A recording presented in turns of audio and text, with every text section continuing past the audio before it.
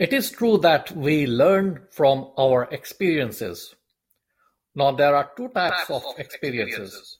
There are good experiences and there are bad experiences. While good experiences help us become successful, the bad experiences make us resilient. And indeed, there can be no worse experience than what we have all seen and have gone through during the recent COVID pandemic. The pandemic that changed our lives in many ways, but also taught us several lessons. We adopted to several changes and then we adapted to these changes. The way we worked, the way we educated ourselves and our children, the way we entertained ourselves, the way we socialized, and the way we prayed, all changed. COVID pandemic did bring up few changes in our mental, physical, social, as well as spiritual health. We all know that there has been an increase in the number of patients who suffer from anxiety and depression, road rages, relationship breakdowns. We have seen increased number of divorces and suicides. While the mosques, the churches, and the temples remain closed, we prefer to pray at home. But surely some of us did come closer to God, or in other words, we became a bit spiritual. And to my mind, there are two situations when we come closer to God or we become little spiritual. One, when we are in need of help, when we need something from God, we become closer to God. We become little spiritual. And the second situation is when we are in fear. And during the COVID pandemic, we were all fearful. We were all fearful. And that is how some of us came closer to God. We became little more spiritual. While many were rejoicing the return of normalcy since COVID-19 pandemic was almost on its last legs, many were still trying to recover from that shock of COVID-19 pandemic when they had lost almost completely everything they had, while some were trying to forget COVID-19 just as a bad dream. But very few actually reflected on COVID-19 pandemic. And I took this opportunity to reflect not only on my professional experiences, but also on my personal experiences. And I penned down all my feelings and these experiences in the form of a book, which has recently been published by the name of Battling with COVID, My Personal Experiences. And when I say my personal experiences, I'm sure these are everyone's experiences. These are your experiences. Because if you read my book, you will surely find yourself somewhere in the book where you can relate to those moments, those incidences that you may have also have faced or have come to similar situation.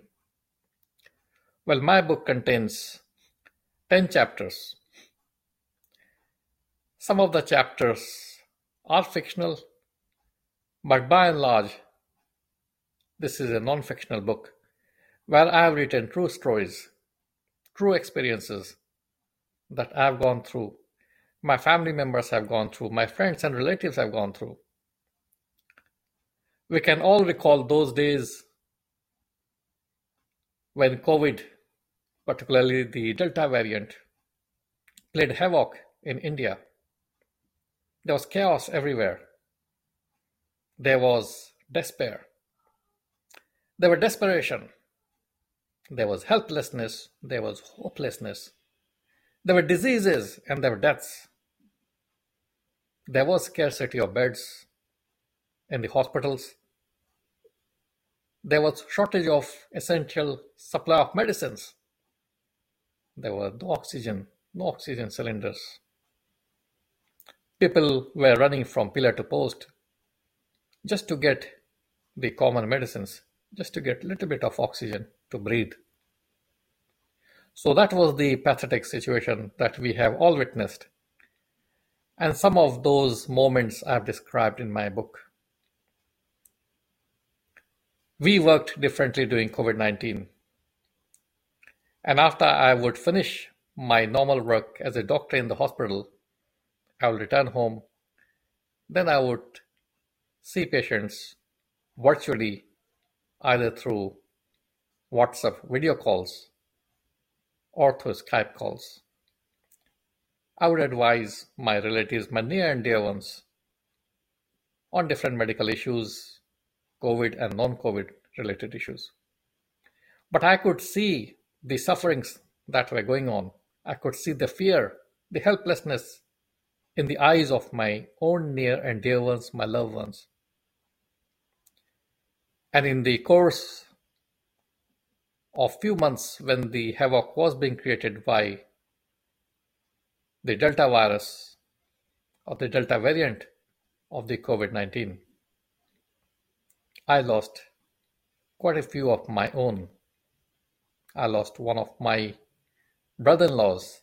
I lost one of my uncles. I lost a good friend of mine. I lost a good neighbor. I lost my mentor and a teacher. The list is endless. And I'm sure I'm not alone.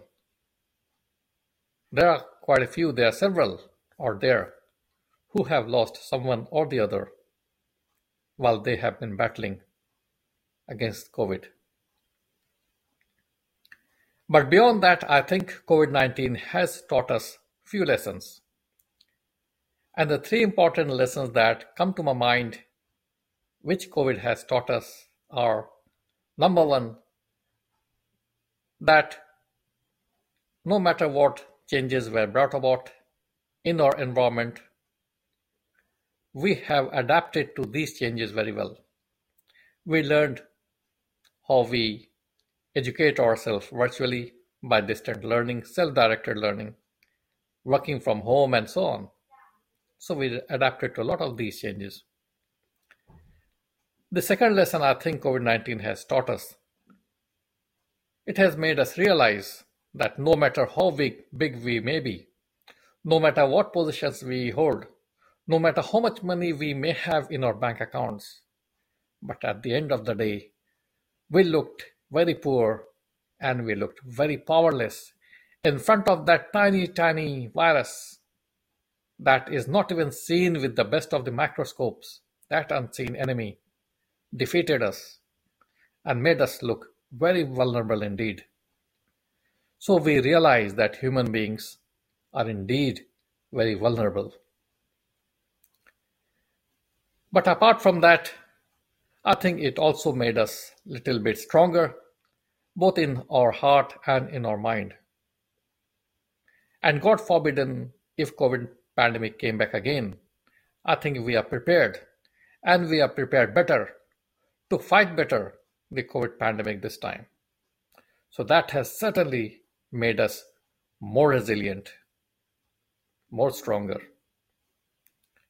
So during the COVID pandemic, we won on a few accounts, but we lost on several accounts. And I call COVID 19 pandemic as the worst crisis that this generation has seen and the future generation will remember. And I just hope and sincerely pray that we do not get to see something like this in the near future or in the future.